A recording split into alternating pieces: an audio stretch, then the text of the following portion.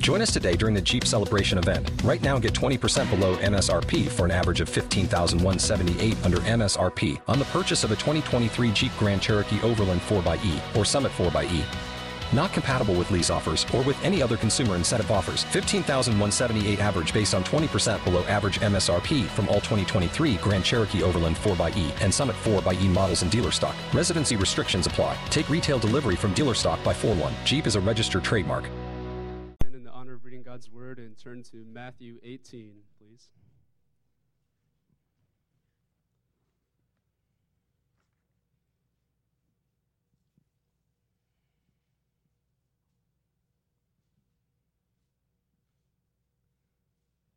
At that time, the disciples came to Jesus, saying, "Who is the greatest in the kingdom of heaven?"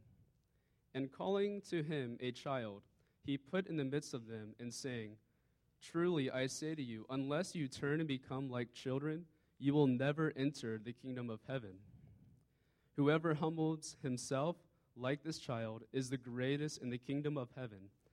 Whoever receives one such child in my name receives me. But whoever causes one of these little ones who believe in me to sin, it would be better for him to have a great millstone fastened around his neck and to be drowned in the depth of the sea. Woe to the world for temptations to sin, for it is necessary that temptations come, but woe to the one by whom the temptation comes. And if your hand or your foot causes you to sin, cut it off and throw it away. It is better for you to enter life crippled or lame than with 2 hands or 2 feet to be thrown into the eternal fire. And if your eye causes you to sin, tear it out and throw it away. It is better for you to enter life with 1 eye than with 2 eyes to be thrown into the hell of fire. See that you do not despise one of these little ones, for I tell you that in heaven their angels always see the face of my Father who is in heaven.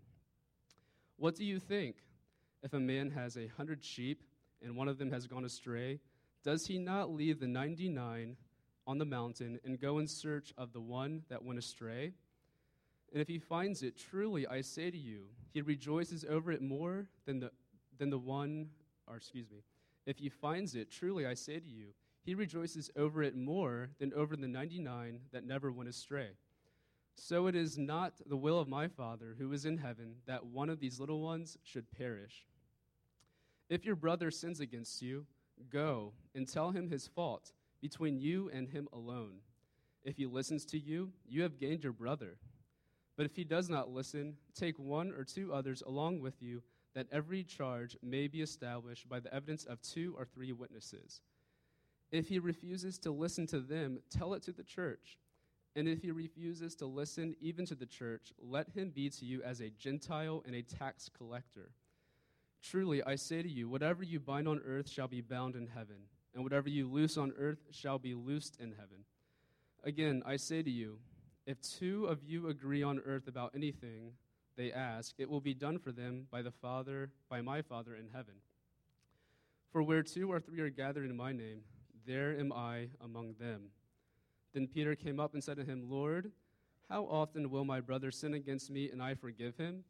As many as 7 times? Jesus said to him, I do not say to you 7 times, but 77 times. Therefore, the kingdom of heaven may be compared to a king who wished to settle accounts with his servants. When he began to settle, one who was brought to him who owed him 10,000 talents. And since he could not pay, his master ordered him to be sold with his wife and children and all that he had, and payment to be made. So the servant fell on his knees, imploring him, have patience with me, and I will pay you everything. And out of pity for him, the master of that servant released him and forgave him the debt.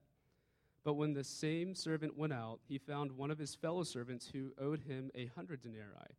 And seizing him, he began to choke him, saying, pay what you owe. So his fellow servant fell down and pleaded with him, have patience with me, and I will pay you. He refused and went and put him in prison until he should pay the debt.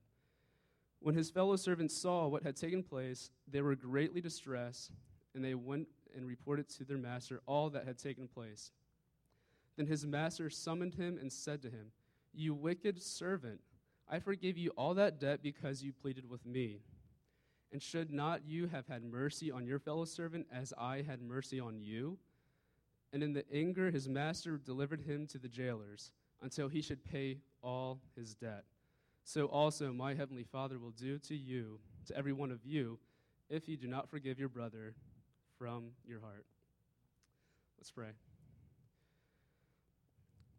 Our Father in heaven, let your name be regarded holy among us this morning, not only in our word, in our deeds, but also in our minds and our hearts. Thank you for this passage that will teach us on how church discipline is to be orchestrated, and that this is the means by which you go and seek that one lost sheep, Lord. We thank you so much for your truth, for delivering it to us. May we handle it according to your word, as according to your desire. May you be exalted in the sermon this morning. Help Pastor Tim as he preaches from your word. May it go out and have its effect in our hearts as you please. For Christ's sake, amen.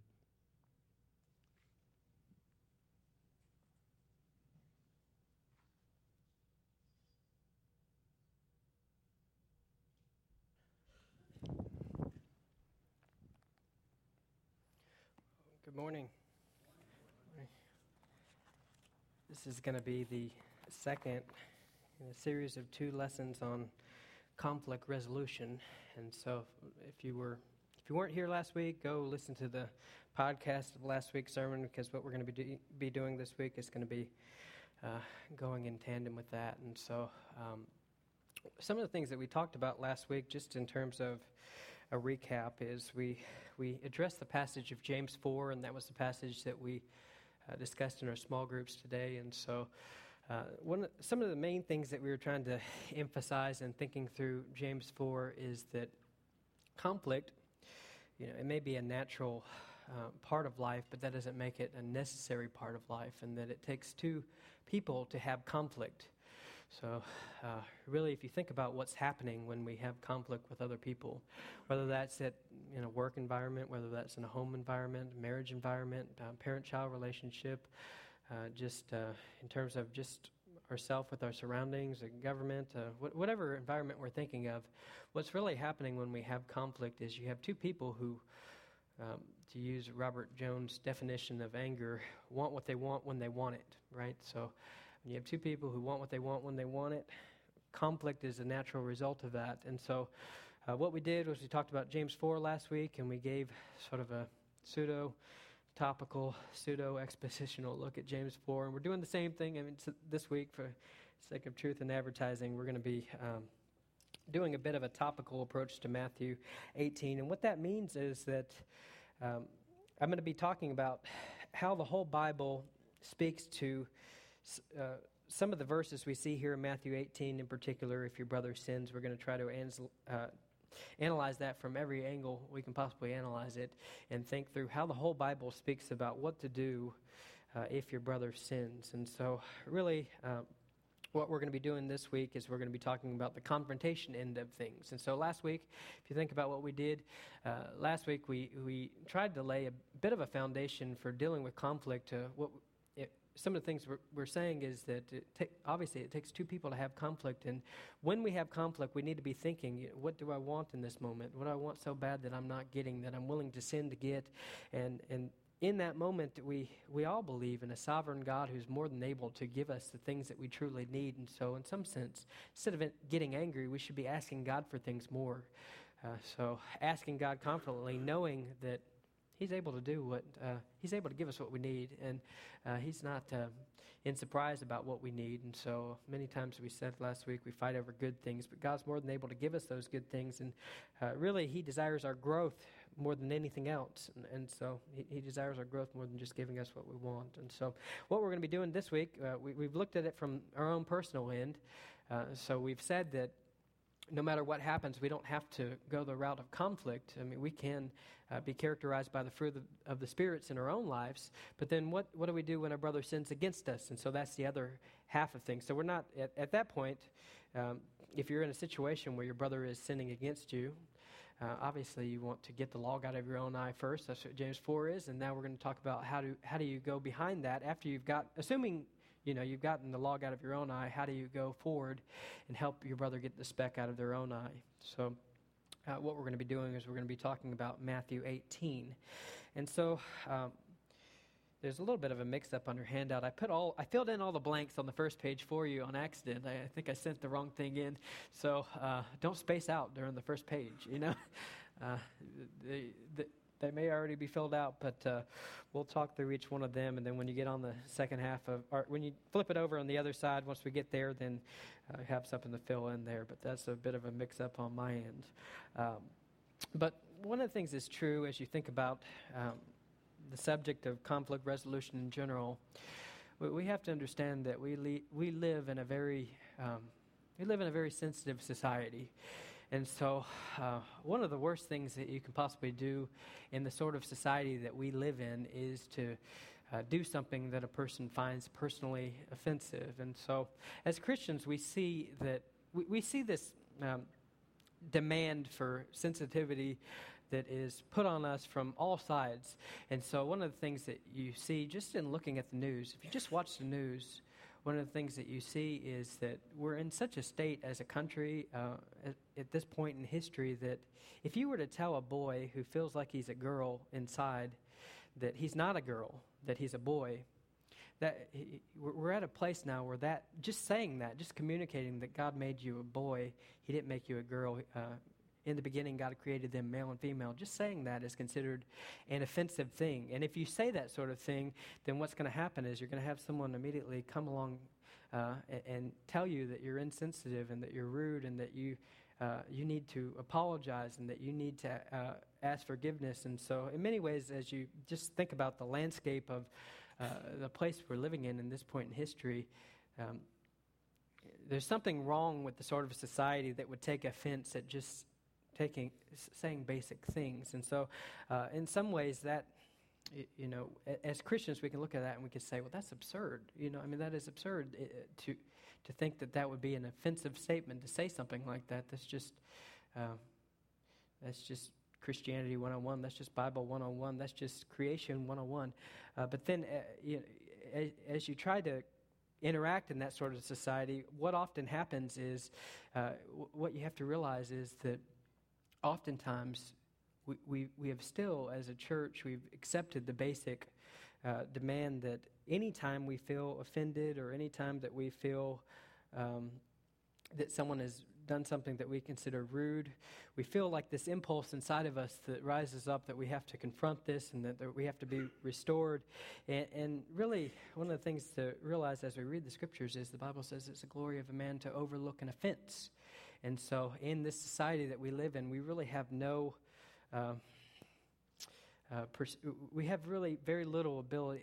I don't want to speak too hyperbolically, but we have very little ability in this sort of society to overlook simple and minor offenses and to not take things personally. And so one of the things that we want to do as you walk through Matthew 18 in general is you want to talk about the basics of confrontation, and then you want to talk about a different perspective on when to confront. And so first thing we'll be talking about is how confrontation should be a part of the daily Christian life, but then you want to talk through what that's going to look like. So why do we confront? Who do we confront? What do we confront? And how do we do so in a way that is helpful and that is edifying? And so we're going to be talking about all those things as we go through this passage, and we're particularly going to focus on Matthew 18:15 through 20. We'll kind of nail ourselves down there, but then we're going to where it's appropriate, talk through the context of the whole chapter and how that relates to where we're at. And so that's just sort of a broad summary of what we're going to do today.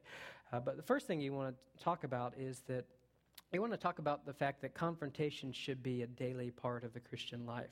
Now, that may be a bit of an overstatement, but not much, okay?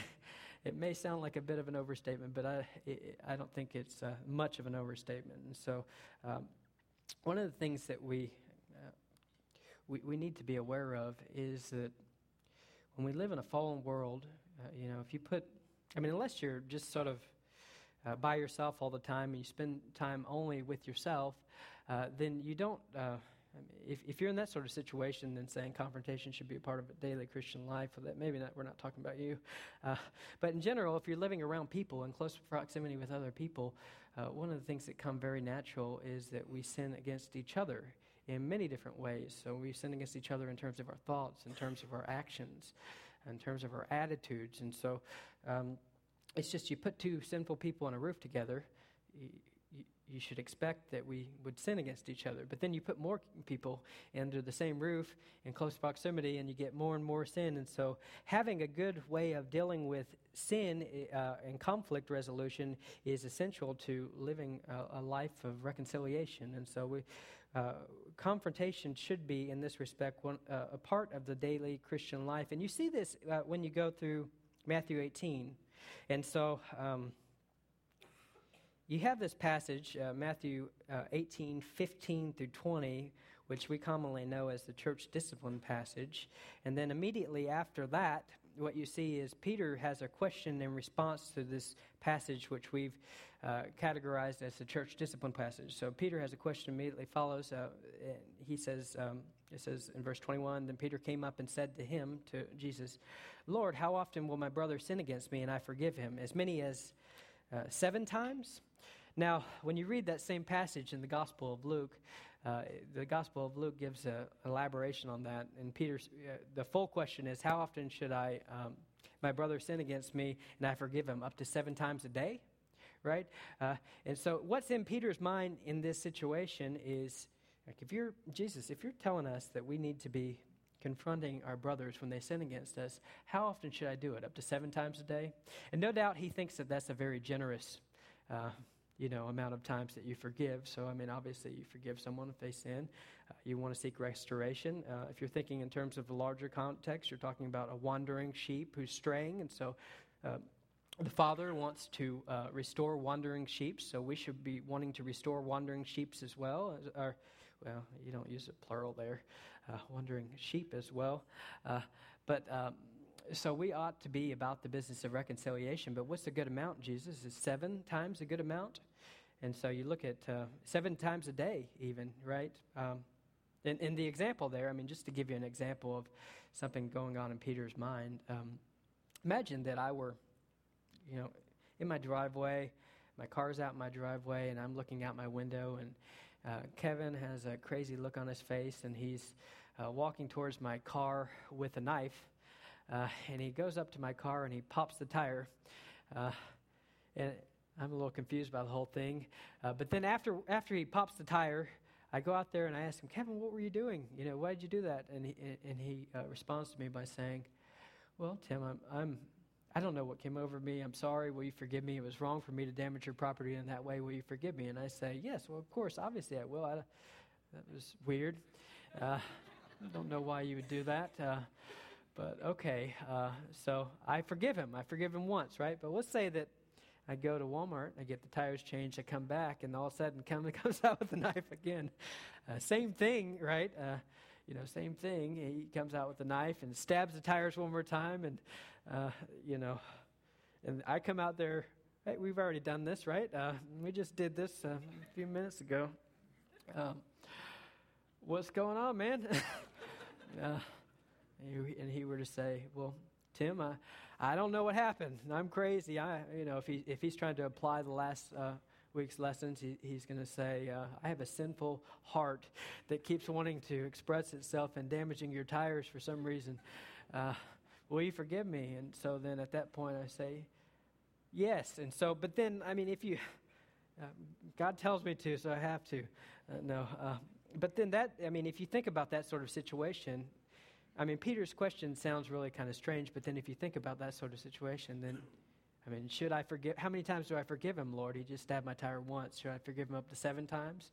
And what's shocking about Jesus' answer is, no, it's not 7. It's 70 times 7, in other words. Not 490, but, there's no end. It's just you keep on forgiving, right? Because our Heavenly Father has forgiven us so much. And so, in some sense, when you read, the point is this, that's just a long way of trying to say that when you think about the responsibility to confront and to be restored, this is really just a natural and normal part of the daily Christian life. How many times should we forgive? Up to 7 times? No. Up to 7 times a day? No. Up to 490, I guess, if you take it literally in that way. But so confrontation should be really part of the daily Christian life. And really, when you think about this passage, we think about it primarily as a church discipline passage. And so what we think primarily is that as you read Matthew 18:15 through 20, I mean, I think really when you talk about Matthew 18, you talk about confrontation, people immediately go to the third step of church discipline. But really, I mean, the whole context of what's happening here, we're not supposed to just jump to the third step. I mean, 99% of church discipline should be personal confrontation, one-on-one with our brothers and sisters who sin against us in a daily way. And so, I mean, I think we all need to cultivate and develop patterns of daily confrontation and forgiveness and reconciliation. You know, I mean, I know that it's wise to not, the Bible says don't go to sleep on your anger. And so instead of going to sleep on your anger, thinking through, is there anything I did to you today that, is there any ways I sinned against you? And how can we make that right? And how can we reconcile? And so this should be a natural and normal part of what we do as Christians. It shouldn't just be something that happens when, in some big moment where, you know, every once in a while when things get really serious. No, we should develop patterns of confronting early and quickly and being reconciled and restored early and quickly so that no root of bitterness grows up inside our hearts. And so as we're thinking through confrontation, we're talking about something that should be just a natural and normal part of being a Christian, being a peacemaker in that way. So thinking through that long introduction, we're going to be talking through now the basics of confrontation. So what we want to do is we're going to start out by asking, why do we confront?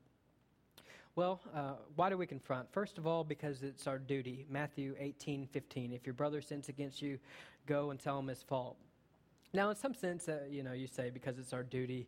I know that word has a lot of negative connotations as you think about the life of the church. Doing anything out of duty.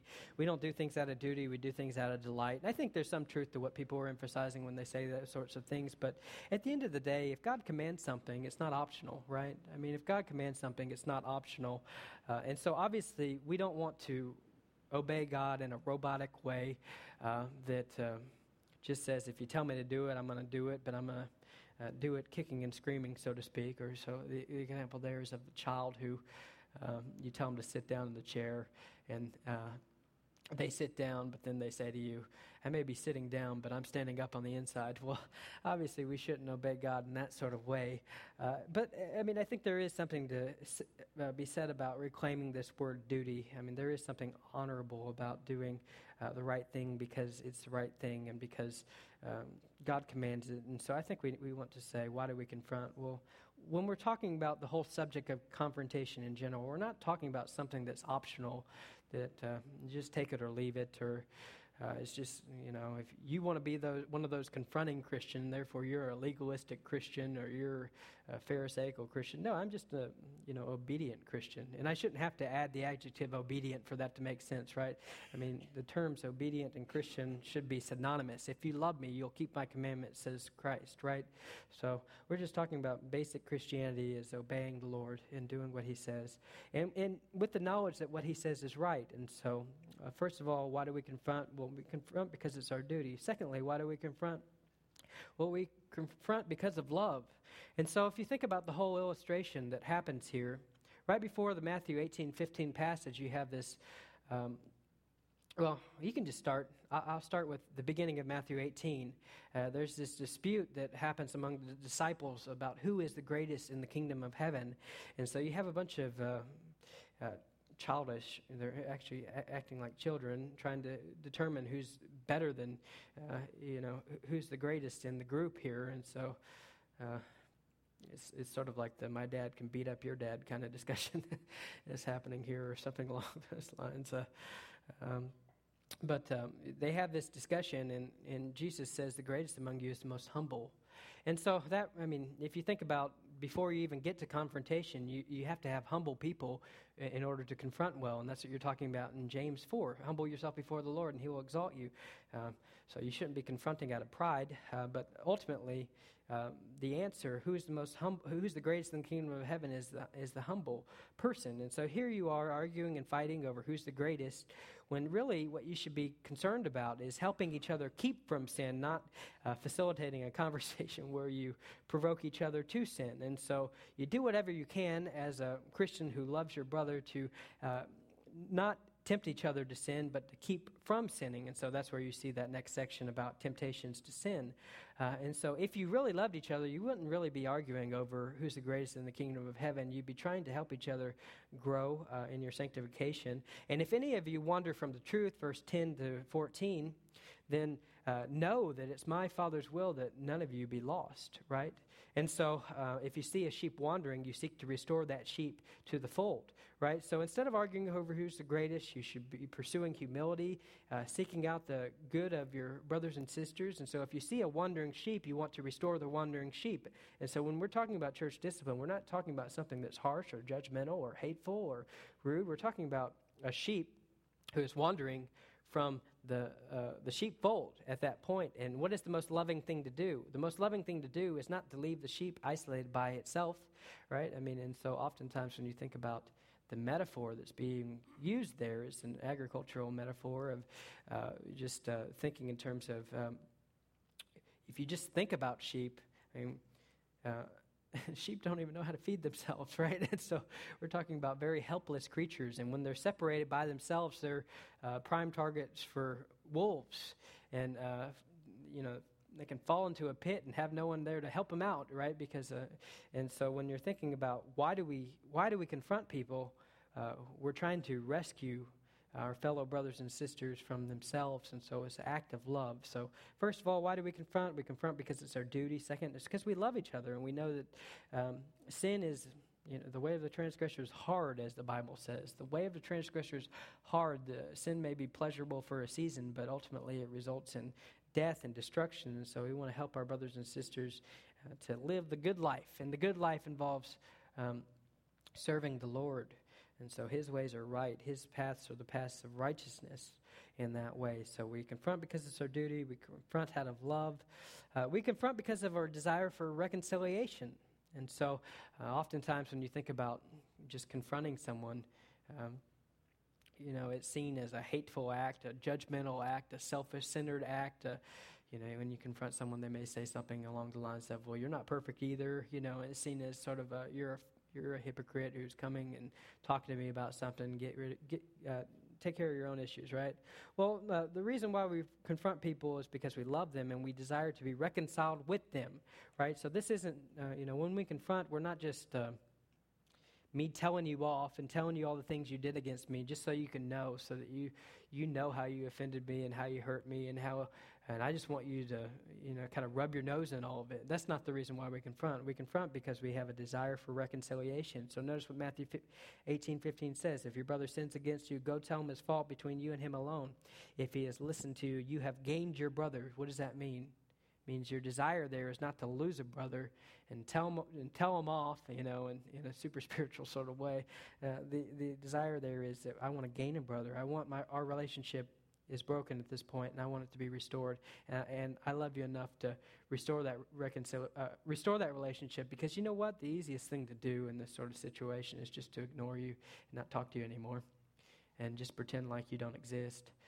That may be the easiest thing to do, but that's not the loving thing to do.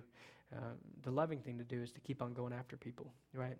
And keep on seeking to be restored with them. So we confront out of a desire for reconciliation. Finally, we confront out of a desire for a pure church. So Matthew 18:17, if you refuse, basically you have 3 steps of church discipline. You have the original confrontation, and then you have, which should be a daily part of our Christian life. 99% of church discipline shouldn't go past that point. So you have the original first step, then you bring 2 or 3 witnesses so that every fact may be confirmed. And then finally you tell it to the church. And the result of that, telling it to the church, is this person, let them be to you as a Gentile or a tax collector. And so ultimately we desire a pure church, right? So it's a shame that people say things like the church is full of hypocrites. I mean, it's a shame that people say things like that.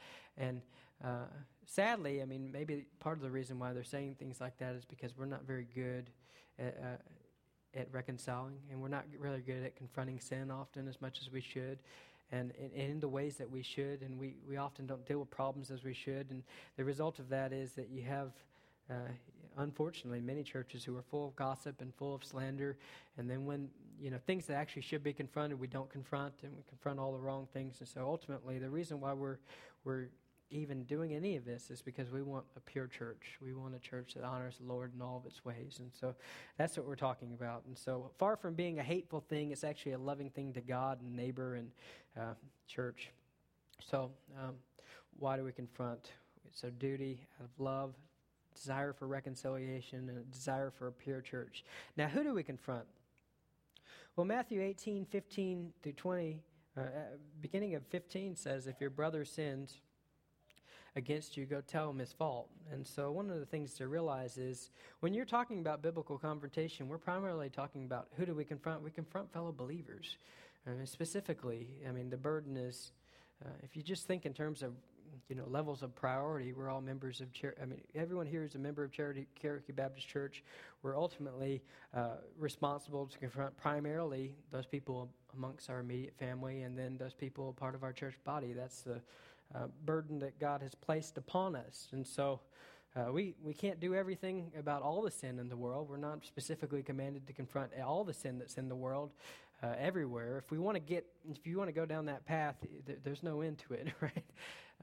Just don't get on the internet, or you're going to feel a burden that never ends. If you feel like the burden is to confront every sin, everywhere, all the time, in every case. But what does Matthew 18:15 says? It says, if your brother sins, go tell him his fault. And so God has providentially placed us amongst families and in a church so that we can be our brother's keeper, right? So when Cain asked the question of the Lord, who am I? Am I my brother's keeper?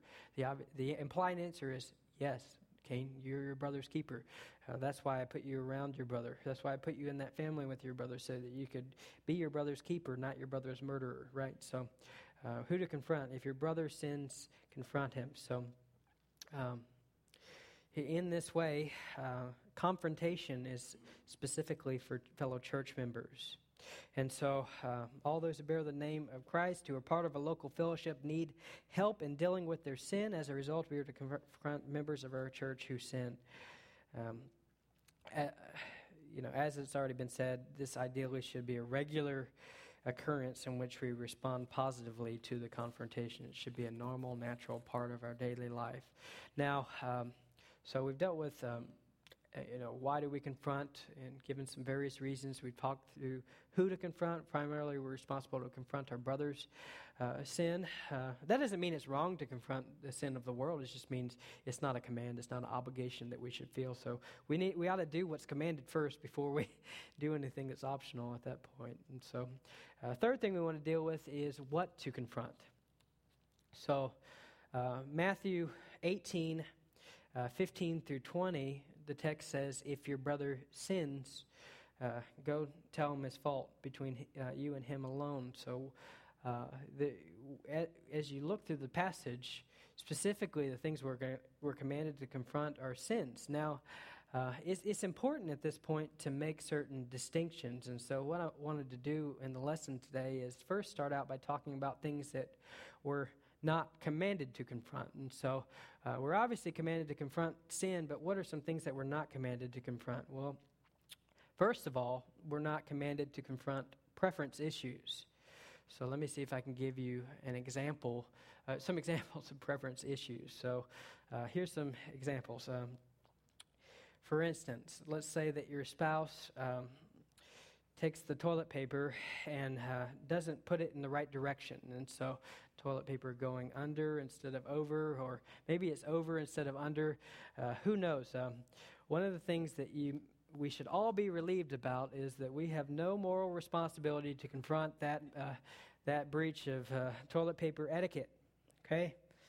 We have no moral responsibility to confront that because it's a preference issue. There's nothing in the Bible that tells me what way to put the toilet paper.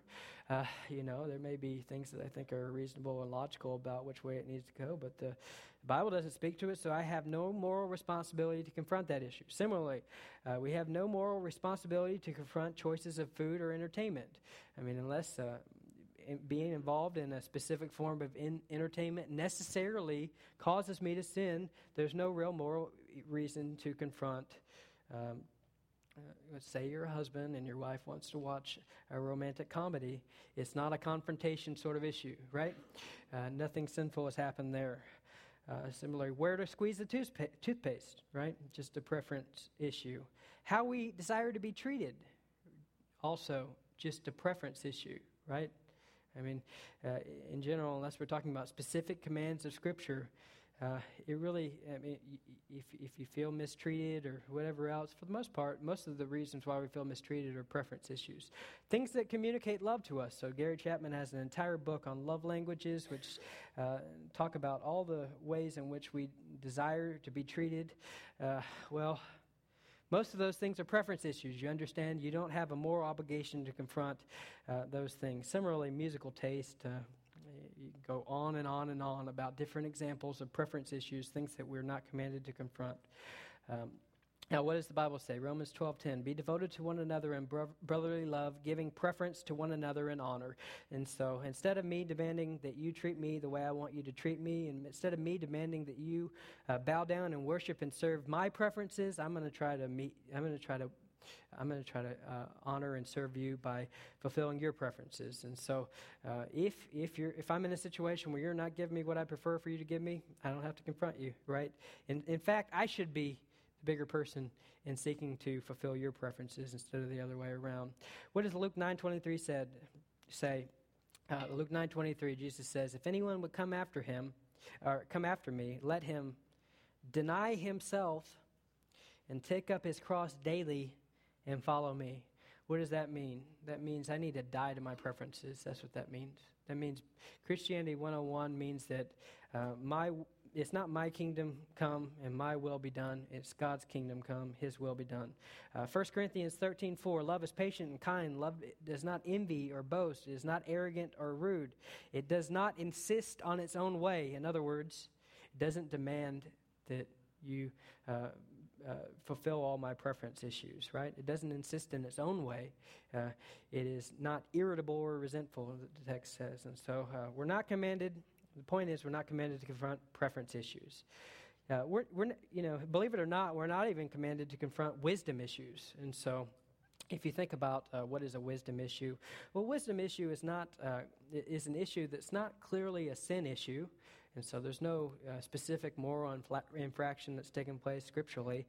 But then it's also not quite a preference issue. And so it's somewhere in between, like just a personal preference for how you do the toilet paper, and then, for instance, and then a sin issue. And so somewhere in between. And so the types of issues that fall underneath wisdom issue categories are, just think in terms of parenting strategies. I mean, there's very few specifics in how to parent in the Bible, and a lot of wisdom that needs to happen. Similarly, with financial decisions, there's a few specifics in the Bible about how to make financial decisions, and there's a lot of freedom there. Career choices, church choices, strategy for being ready to go to church on time. It's a wisdom issue, right? I mean, you can't go to a chapter and verse that says. You need to get up at this specific time. I put all those kind of things in 3 Timothy, but that's just me making things up. Okay, so anyways, wisdom issue is somewhere between a sin issue or a preference issue. And so the simple fact is we all have a different understanding of the wisest course of action in any different situation, right? I mean, so I'm not going to be so prideful that I think that that everything that I think and do, everything I think is the wisest thing to do is the wisest thing to do. I could be wrong. You know what I mean? I could be wrong. And I'm imperfect. I only have limited knowledge. I don't know everything like I should. And so we need help.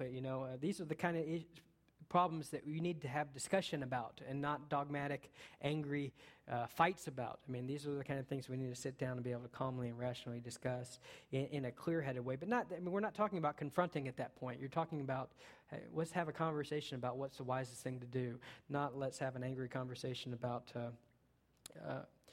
how sinful you are at that point. And so we're not commanded to confront preference issues. We're not commanded to confront wisdom issues. We're not commanded to confront differences in opinions, right? So, I mean, I think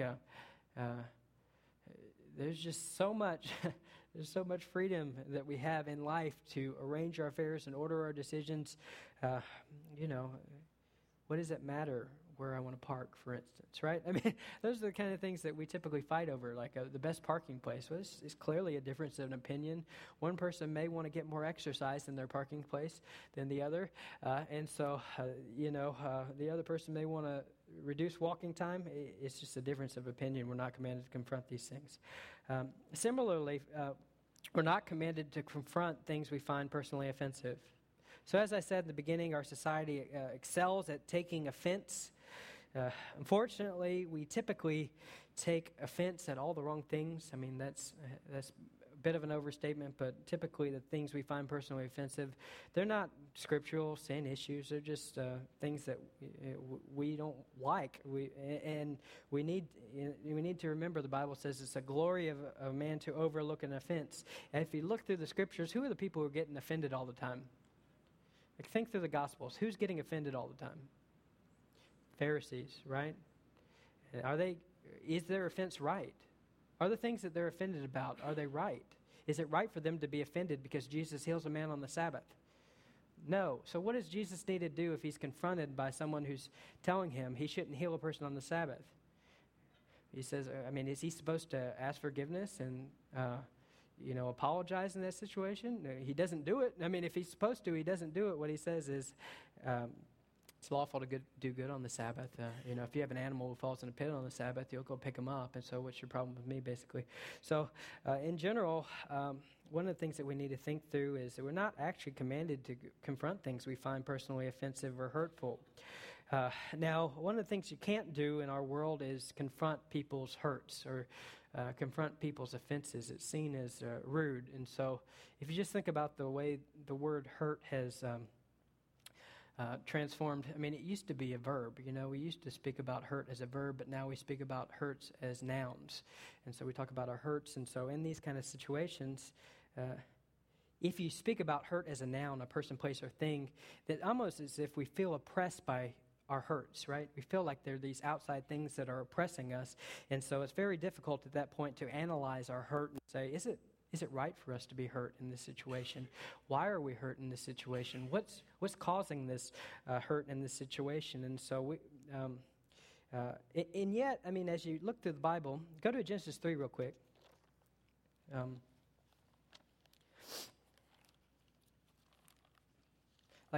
One of the things that we need to realize is that we express anger in different ways. And so if you talk about the lesson last week, some of us, when we don't get what we want, we get loud and we get noisy and we get offensive and maybe throw things or whatever else. So we can get loud in that way. But then that would be one way that you express anger. And so oftentimes in the counseling world, you talk about blowing up to express your anger. But then there's also other ways that we express our anger. We call it clamming up, for instance. And so if you look at the example of Cain, Cain's an example of a person who clams up. And so if you look at, let's see, I told you to turn to Genesis 3, but that wasn't right. It's Genesis 4. So basically, well, maybe it is. Okay, so we have a situation where Cain doesn't offer the acceptable sacrifice before the Lord. And so we find that in verse 8. And so, actually, just the beginning of the chapter. So we see that verse 2, Adam and Eve, first they bore Cain, and then verse 2, they bore Abel. Now, verse 3, in the course of time, Cain brought to the Lord an offering of the fruit of the ground, and Abel also brought of the firstborn of his flock and of their fat portion. And the Lord had regard for Abel and his offering, but for Cain and his offering he had no regard. So Cain, now look at what the text says. So the Lord did not regard Cain's offering, and so the text says, so Cain was very angry and his face fell. So what does that mean? He pouted, right?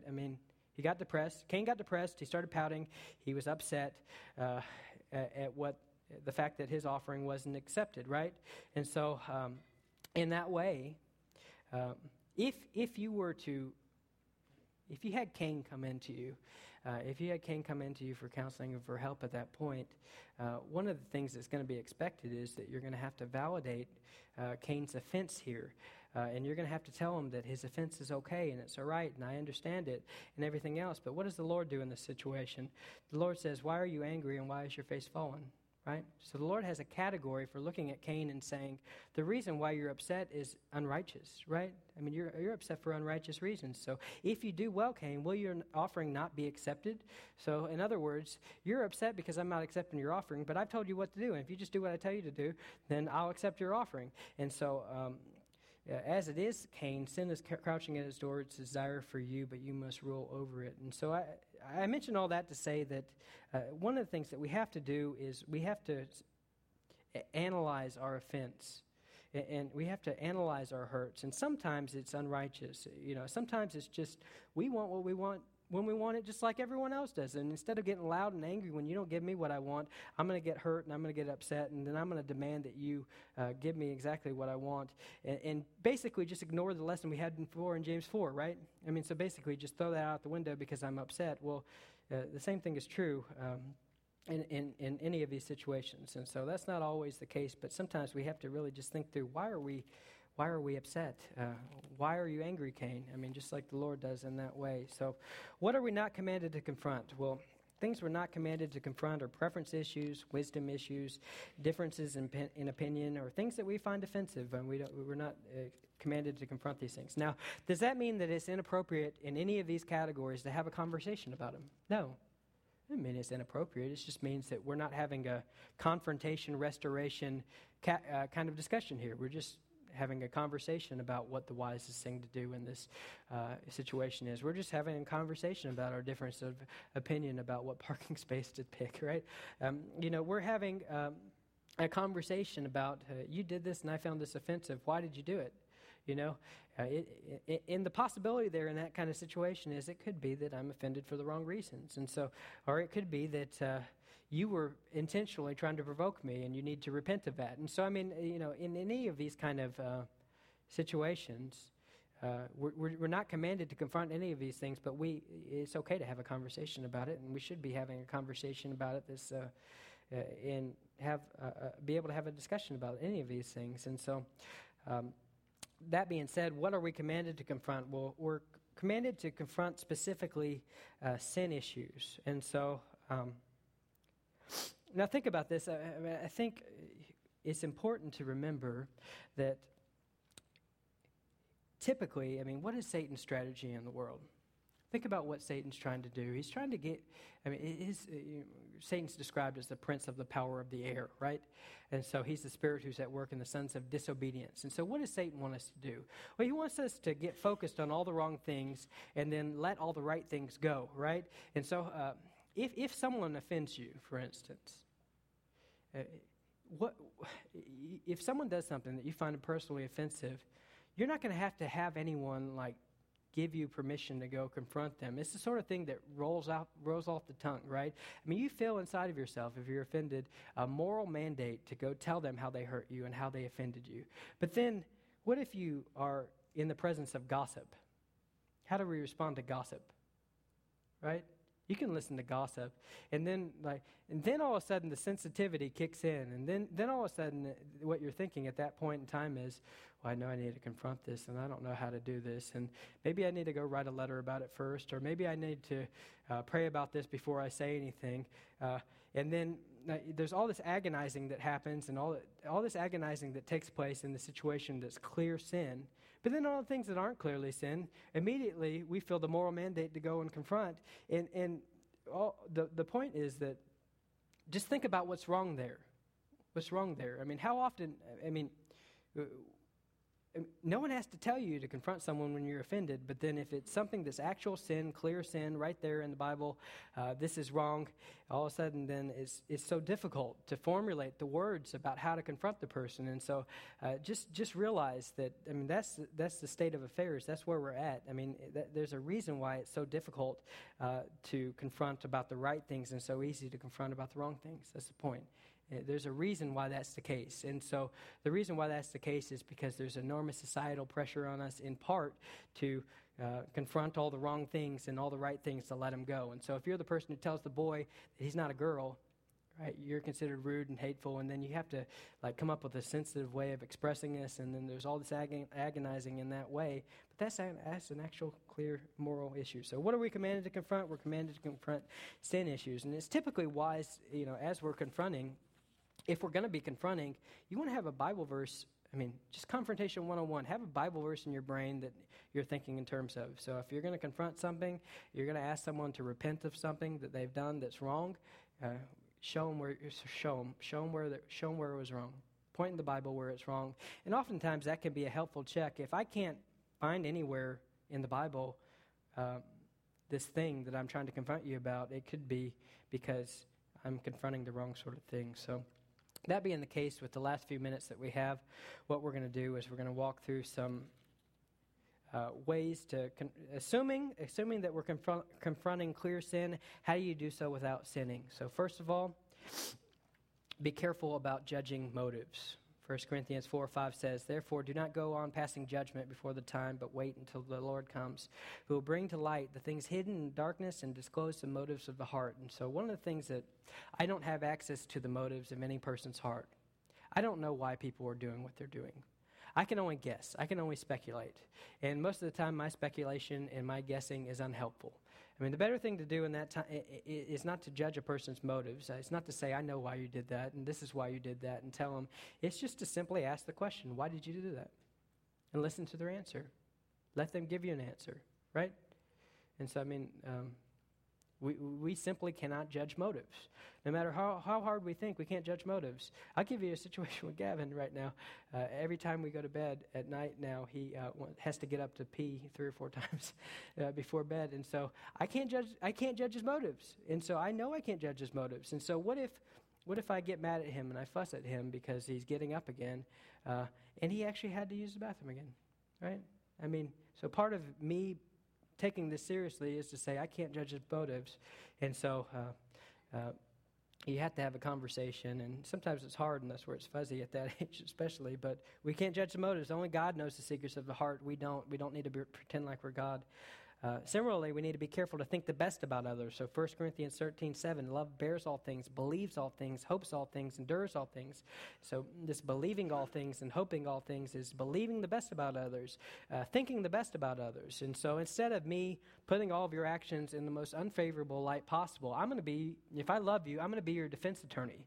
I'm going to come up with all the possible ways that this could have been a good thing that you're doing, or I'm going to try to come up with the best motives that you have, and I'm going to come up with as much as I possibly can, and I'm going to work through that before I even talk to you, right? I'm going to think about this situation. You did something I didn't like. I'm going to think, well, maybe what are some good reasons he could have done that? Or am I possibly misunderstanding what happened? Or is there ways that I'm, how can I put this in the most favorable light? Or maybe there's information I don't have access to. And so instead of just jumping immediately to the offense, at that point, I need to spend some time thinking the best about him and realizing that I can't judge his motives. And then when I have a conversation with him, instead of just jumping in to confront, at that point, I may ask him, why did you do this? I'm wondering about it, right? And so part of what we want to do is be careful about judging motives and also think the best about other people. Similarly, we want to be careful with dealing with authority figures. And so I put on here, we have just different types of authority relationships in the Bible. You have young to old. So the text says, do not sharply rebuke an older man. So notice what it says. It doesn't say, do not rebuke an older man, but do not sharply rebuke an older man, but appeal to him as a father and to younger men as brothers. And so, you think through as you're confronting in different, it doesn't say don't rebuke, it just says don't do it sharply. Similarly, wives to husband, that's another authority relationship. Servants to masters, we'll be talking about that next week, I think. And then, next few weeks. Church members, church leaders, and so, there's just all different kinds of authority relationships. Think about Esther. Example in the Bible is Esther coming before the king. When you come before the king, you do so in a cautious and a careful way. You don't just come angry and yelling, because that's an authority relationship there that you need to respect. And so, be careful when dealing with authority figures. Be careful when dealing with unbelieving family members. And so, you can think in terms of this 1 Peter 3:1, so likewise, wives, be subject to your own husbands, so that even if some do not obey the word, they may be won without a word by the conduct of their wife. And so at a certain point, if you're confronting the same thing over and over again, you may just realize that this person isn't bound by, in their mind, by the Scripture. And so am I throwing pearls before swine here? Do I need to keep on having the same disagreement over and over and over again? They're not responsive to it. And so is there a point in time where you say, we've confronted it, and it seems like you're behaving more like an unbeliever than a believer, and so just it would be unprofitable there to throw pearls before swine. So be careful with unbelieving family members. Similarly, be careful about timing. So let no unwholesome word proceed out of your mouth, but only such as word is good for edification, according to the need of the moment. That's what the NASB says. According to the need of the moment, that it may give grace to those who hear. So if I'd said something blasphemous or heretical, may not be the best time to tell me. Send me an email about it. Come talk to me. Have a conversation with me about it afterwards. But if you just is the need of the moment now to confront it? Probably not, right? And so, confront it later. And I'm open to that too. So be careful about timing. And so, if you're out in public with people, your family's hanging out with another family. In that moment, that's probably not a good time to confront things. That doesn't mean don't talk about it, shelf it, ignore it. It just means just wait till you get home. Think about, is this the need of the moment? Similarly, be careful to confront in a God-centered way. So, as you're thinking through the context here, the Son of Man has come to save that which was lost. So that's the Father's priorities. And so we want to align ourselves with the Father's priority, which is to save the straying sheep. So in that way, if you go through the whole thing we talked about in James, we talked about the importance of, it says, you do not have because you do not ask, and then you ask and do not receive because you ask amiss to spend it on your pleasures. And so you think in the moment of conflict, what do I want that I'm not getting? You pray and you ask God, if this is so important, Lord, will you please give it to me? And then I don't want to just ask in a selfish way, though. I want to ask in a selfless way that's about instead of just me getting what I want the other person to ultimately love you and serve you. And so when we confront, how often do we confront in this way? Am I saying, you hurt my feelings, you offended me, you upset me, I'm so angry with you because you didn't do this and you didn't do that? Well, that's all a very selfish way of confronting. Imagine if you were to change that to a God-centered way of confronting and saying, hey, I love you, I care about you, I want you to honor the Lord, and I don't know that this thing that you did honors the Lord, and I know that I want you to please the Lord in all your ways. And so I'd ask that you consider whether or not that was the thing that you did displeased the Lord, and He's the person you've offended most. You've offended God more than you've offended me, and I want you to have a right relationship with Him. And so I want you to fix that relationship with Him. And so go ask His forgiveness. You need to ask His forgiveness because God's not pleased with what you did. And then, ask my forgiveness afterwards. But, how often is it all about us and when we confront and not about God at all and about what He desires? And so, ultimately, we're not just trying to exert our will in the world and have our kingdom come and our will be done. We want God's kingdom come and God's will to be done. And so when we're confronting, we need to be confronting in a God-centered way. What you did didn't please the Lord, and you need to be restored first of all to Him. So be careful to avoid gossip and slander. So Matthew 18:15-20, the first step of church discipline. If your brother sins against you, go tell him his fault between you and him alone, right? Between you and him alone.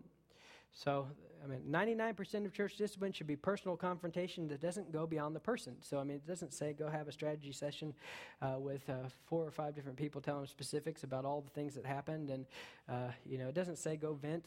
If your brother sins against you, go vent to your friend because they're your friend and you just need someone to vent to. And just, it doesn't say anything like that. It doesn't say... if your brother sins against you, go tell your small group all the awful things that was done, that happened to you. No, it says, if your brother sins against you, go tell him his fault between you and him alone. Because the desire is not to spread the discussion. The desire is to contain the discussion and to keep it between people it needs to be. I mean, ultimately, the desire is to gain a brother, not to destroy a brother, not to make the whole situation with that brother so awkward and so uncomfortable that you can never want to be around him again, and no one else does either because they all know what happened, right? So, I mean, ultimately, if your brother sins against you, go tell him his fault between you and him alone. So be careful to avoid gossip and slander. And finally, what we'll say is be careful to follow the biblical steps of confrontation. So what we have here is that first step involves this personal confrontation. And notice what the second step involves. So think through Matthew 18. Lord willing, we have a desire to be restored. It doesn't go beyond the first step. But then notice the second step here. If he does not listen, take one or two others along with you, that every charge may be established by the evidence of 2 or 3 witnesses. So what does that mean?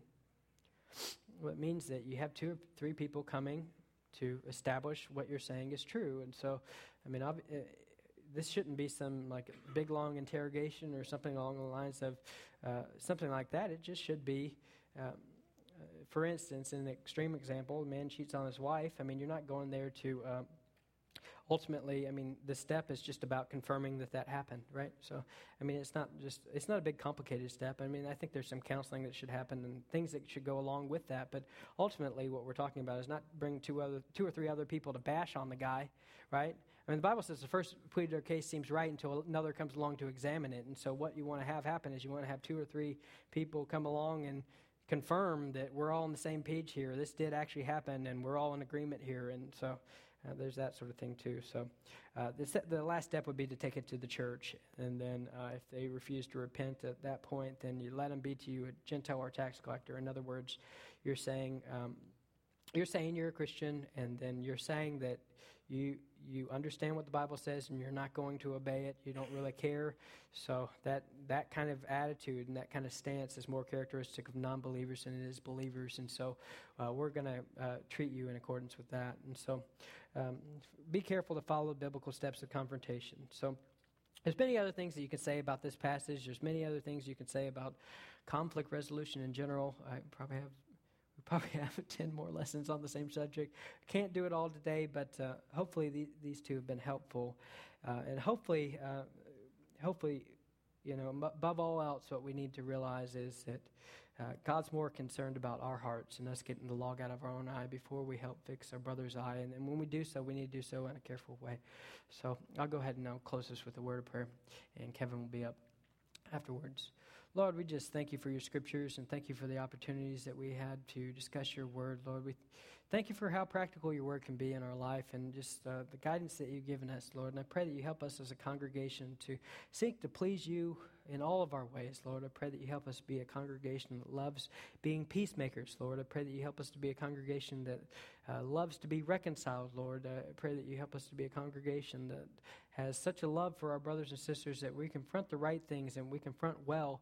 And when we do, Lord, we're ready and desirous of being restored, Lord, not just punishing people or telling them off, Lord, but that we desire to be restored to our brothers and sisters and have a right relationship. Thank you for all that you do for us. Thank you for dying on the cross for us, Lord. We know that our forgiveness of others is only founded on your forgiveness of us, Lord. And so we just thank you for what you've done. In your son's name I pray. Amen. Thank you, God.